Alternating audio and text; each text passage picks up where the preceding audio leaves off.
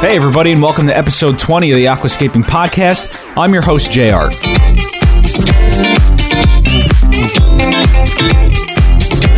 Joining Shawn and I today is a very familiar voice to a lot of you out there. It's looking at other people and saying, hey, you can do this. Come on, nobody's perfect. I'm not perfect. We're all learning together. Let's do it. He was the former host of the Scape Foo podcast, a very knowledgeable and encouraging voice in the aquascaping community, Art Pennom. Don't forget to check us out at aquascapingpodcast.com. If you have comments or questions, please send them into aquascapingpodcast@gmail.com. You could also find all of the shows on iTunes as well as Stitcher Radio.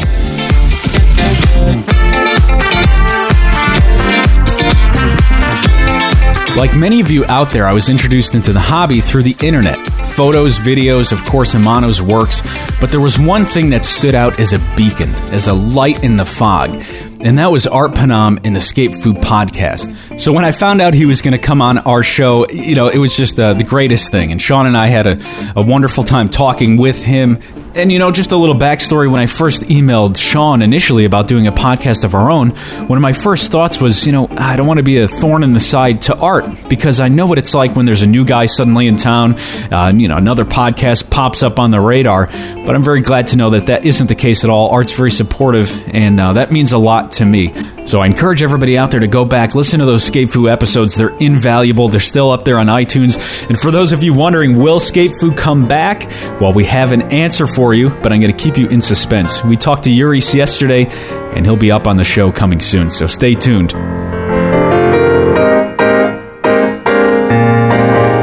So first of all, how does it feel to be on the other end of the interview? Strange. Yeah, strange.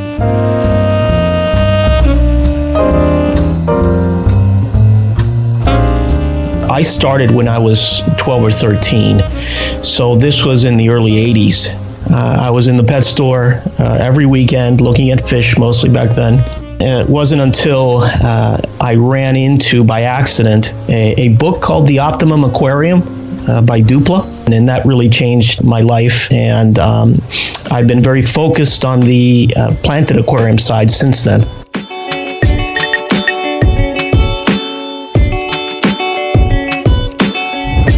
What's kept you hooked for so long?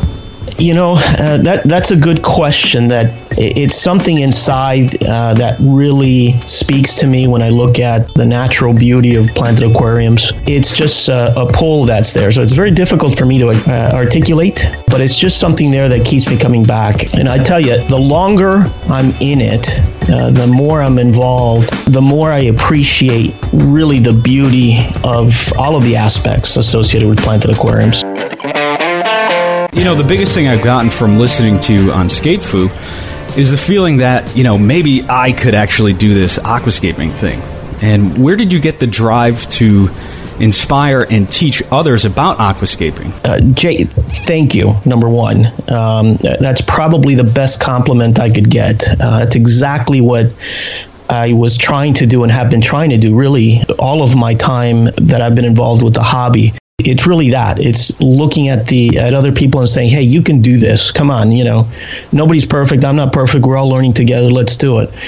So one, thank you. That's great. Two, as to why I do it, I don't know. I'm just an average guy. I'm not a teacher by profession. I like teaching. I like learning. I like learning together with others.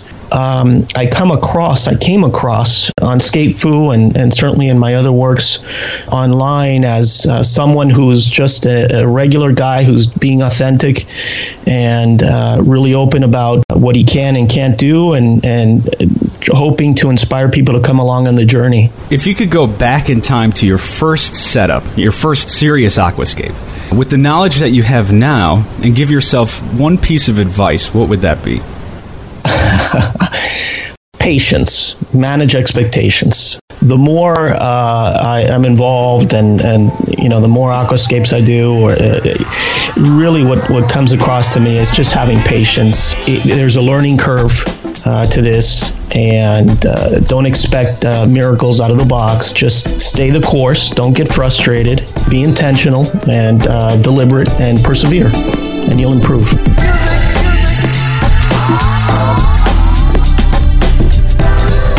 There's one question I've been asking everybody that's been on the show, and that is, if you could snap your fingers and banish one plant from the aquascaping universe forever, what would it be? And it's been kind of funny because you guys have heard some people answer this question already, and there's a few people that are coming in the future. But the funny thing is that there's a commonality amongst everybody, and it seems to be a communal hatred for one plant in particular. Let's see what Art had to say. Absolutely, no doubt in my mind. Riccia flutens. I hate that plant. Yeah. Well, and Corey Hopkins as well. He too hated Riccia. I mean, if you've worked with that plant, seriously, I mean, it's just a nightmare sometimes. And it was popularized by Amano in one of his books, and then everybody used it, and we all loved the bubble carpet. But then it was just a nightmare to maintain as it shredded and everything got everywhere. I just can't stand it. A little secret I have is a really good strong dose of Excel will wipe it out. Great. That's how I get it out of the little spots where I cannot ever pull it out. If you could only choose one size tank, one hardscape material, and one plant for the rest of your life to work with, what would you choose and why? I like to call this aquascaper purgatory. That's a tough question. It would likely be a 90p. I like the dimensions of, twice as long as wide, high. I think that's a 90 centimeter by 45 by 45. Very good dimensions, at least for my thinking. In terms of material, I'd go wood. I'm really not a rock guy. And in terms of one plant, that's a tough one, but probably Ludwigia pantanal, I would tell you. You can do some great focal points with that one.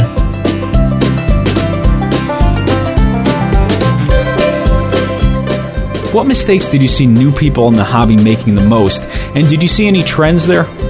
There are some common themes, I think, with newbies starting out, and one is not having realistic expectations.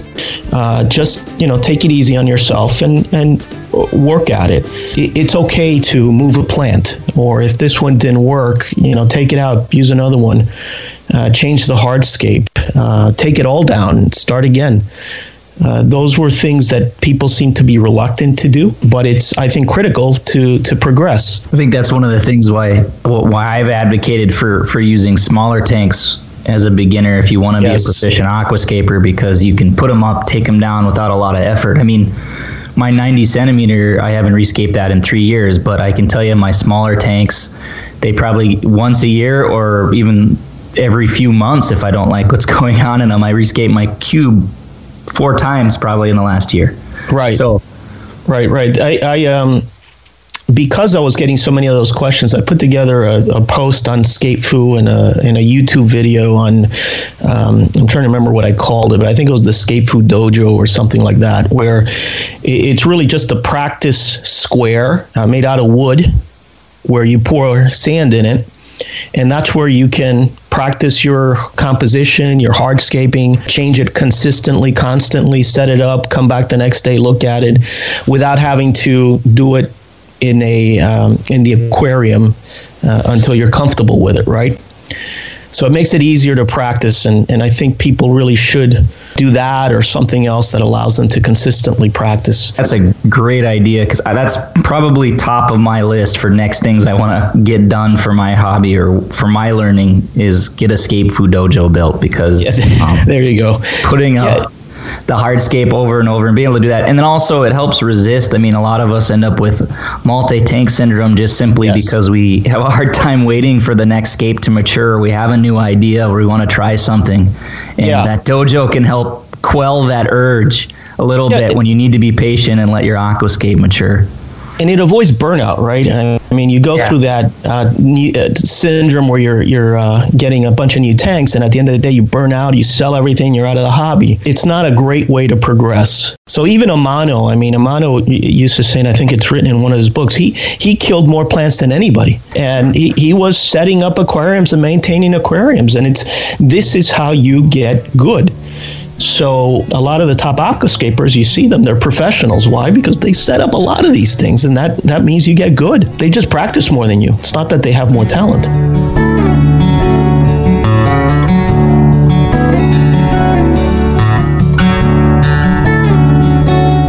I think nowadays there isn't a place where a newbie or someone relatively new to the hobby can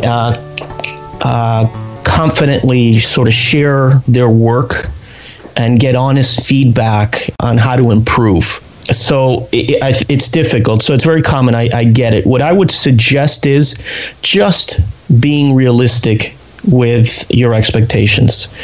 Your first few aquascapes, excuse the language, are going to suck. It's just the way things work. You decide to write a novel, your first draft's going to suck. But if you're okay with that and take it and understand that this is work in progress, that you need to start somewhere and that you will be improving, it's okay. So just have patience.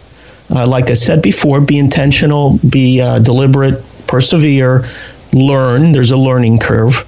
Practice. That's something I see people not doing enough of. They expect to put together a beautiful aquascape, but they've never practiced. It's the first one and only one they've done. All right, for those of you in Europe, there's still time to register in the EAPLC. That's the European Aquatic Plants Layout Contest. We talked to Yuris yesterday morning. He's going to be on the show in a couple of weeks. And while he was on, he recorded this little message for you guys. You have until the end of September. EAPLC is the biggest European aquascaping photo contest. If you are from Europe and you haven't entered yet, so do so now. EAPLC is still open until end of September. Simply go to www.eaplc.com and enter today. We have nano, normal and Wabikusa categories. There will be a great awarding ceremony. We call it EAPLC Party in late November. So if you take part, it will be awesome to meet you there. Take care. Yours. All right, again, that's EAPLC.com. You can go there, find out all about the EAPLC, judging criteria, application guidelines. You can register, all that good stuff. If you're out there in Europe, this is definitely something you should check out, and if you can, get involved in.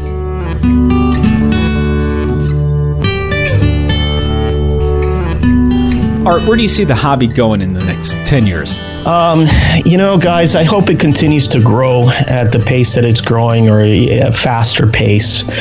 I have fortunately or unfortunately, a longer-term vision of the hobby, having been at a point in time when, even before the internet, believe it or not, really kicked in, I was involved. So I've seen the pace of growth improve. I've seen the hobby getting much more popular. And here I'm speaking mostly in English-speaking countries, right? And I think the learning curve and the availability of resources for people has definitely improved from what it was. I mean, guys, I had the Optimum Aquarium book, one.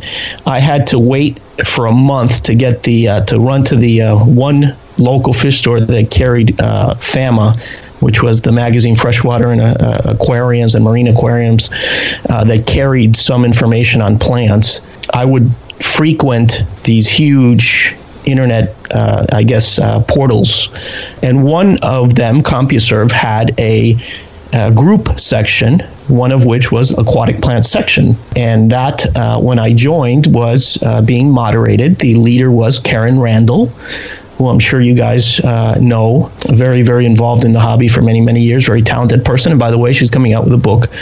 Highly recommend it when it does come out. And I took over for her as aquatic plant section leader. So that was my sources of information back then. It was just a bulletin board postings. Nowadays, people can get information. It's almost like drinking from a fire hose today, which was a little bit of the impetus for Scape Foo.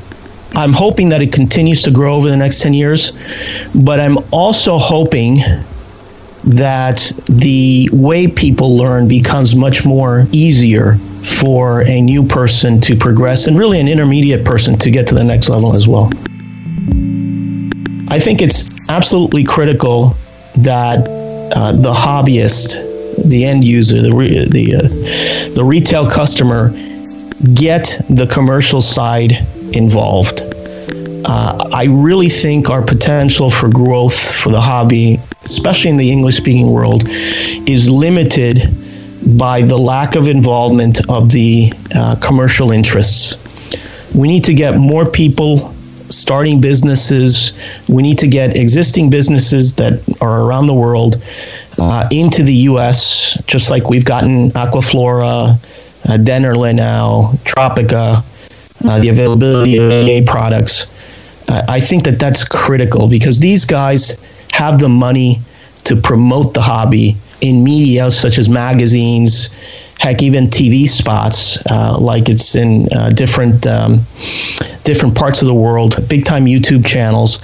And that's what's going to get more people involved and more people aware. So I think it's absolutely critical. It's a responsibility we all have to communicate to the local fish store, communicate to the distributors, send out emails to companies that you see in other parts of the world to get them involved in the U.S. Sorry, I took it on a tangent there, but I think it's important to get that message out. A good point, and I couldn't agree more. I think there is a progression that a hobbyist goes through from being a total newbie to planted aquariums to being a let's call it an expert level aquascaper. The first part of that has to be learning to grow plants and the fundamentals and mastering the fundamentals. You can't be a very good aquascaper if you can't keep any of the plants alive. So that's the first step, and that's how we tackled Scapefu and covered some of the basics.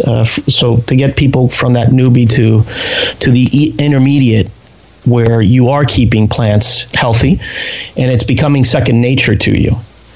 And once that happens, then one path is to go the aquascaping route.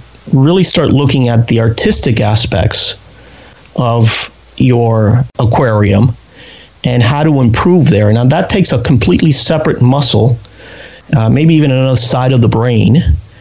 It's not so science-based, but much more artistically based. And there you need to, once again, become the beginner and start learning these concepts of composition, focal points, design principle, rule of thirds, perspective, rhythm, contrast, to even some technical side, right? If you're going to go into the competing side, lighting, background lighting, photography, tips and tricks that the aquascapers use nowadays. So, but you can't get there without having the fundamentals, right, of keeping plants alive. So that was the course of Scapefu. We were diving and transitioning over to more of the artistic development that an aquascaper goes through. Out of all the aquascapes that you've created personally, are there any that stand out to you? And if so, why? The one aquascape that that really has a soft spot for me is the first fully ADA aquascape I did when I started bringing them in. I all of a sudden had access to the products, and I decided I'm going to do a 60 centimeter cube garden with soup to nuts ADA products. And I followed their little guide that they had, a little green booklet that they had out at the time that walked you step by step. And it was great. It was, back then, fluorescent tube hood and their CO2 canisters. So it was wonderful. It was very common. It was 100% plants, no hardscape, Macranthemum umbrosum and Glossostigma, nothing special, but boy, did those plants grow nice, and it was relatively easy to keep. And so that's the one I remember the most.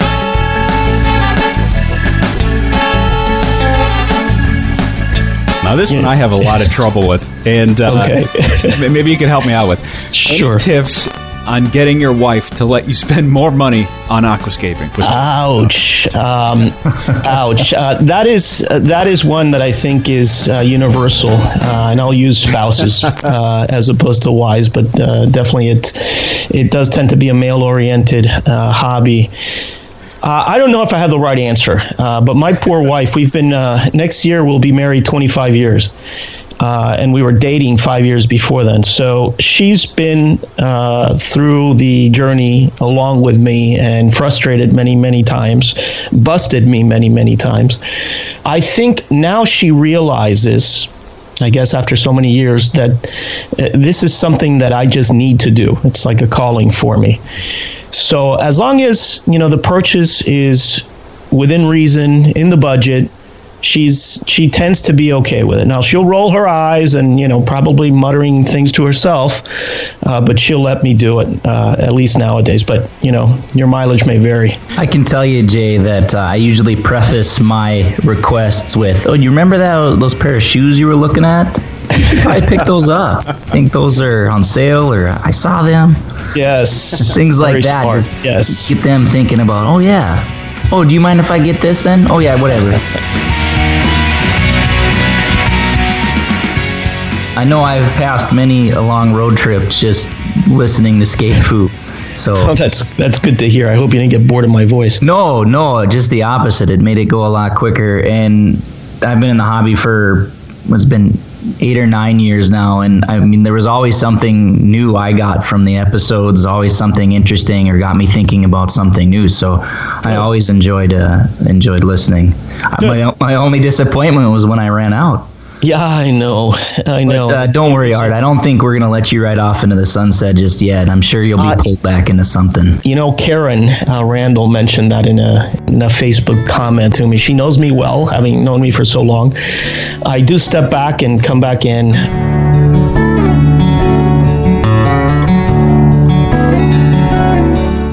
Thank you, Art. I do want to say, just thank you for your contribution to the hobby. I think a lot of us can say that we may not be the hobbyists we are now without some of the things that you've done in promoting the hobby, in bringing ADA to the U.S. And so I'm very appreciative of that. And I think a lot of the folks listening to our podcasts have listened to Skate Fu, probably missed Skate Fu, and also have those same feelings. Well, thank you, Shawn. That's very nice of you to say. I try to do my part and give back as much as I can, learning like everybody else. And we do work as a community. I couldn't have done any of the things that I did without the help of many, many people out there, and certainly Skate Fu with Udis and JJ. So I think you guys are doing a great job, a fantastic job with the podcast. It's wonderfully produced. Jay, I wish I had your radio voice, my friend. It is fantastic. But I wish you nothing but the best and much success. And if you ever need anything, you can just count on me.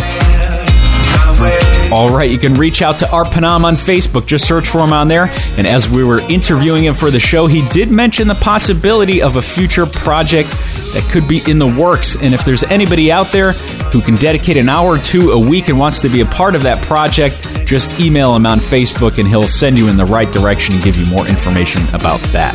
Don't forget to check us out at aquascapingpodcast.com. Send in your comments and questions to aquascapingpodcast@gmail.com.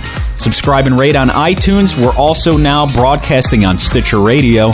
As always, have a great week, everybody, and we'll see you next time. Setting the sun approaches for its turn.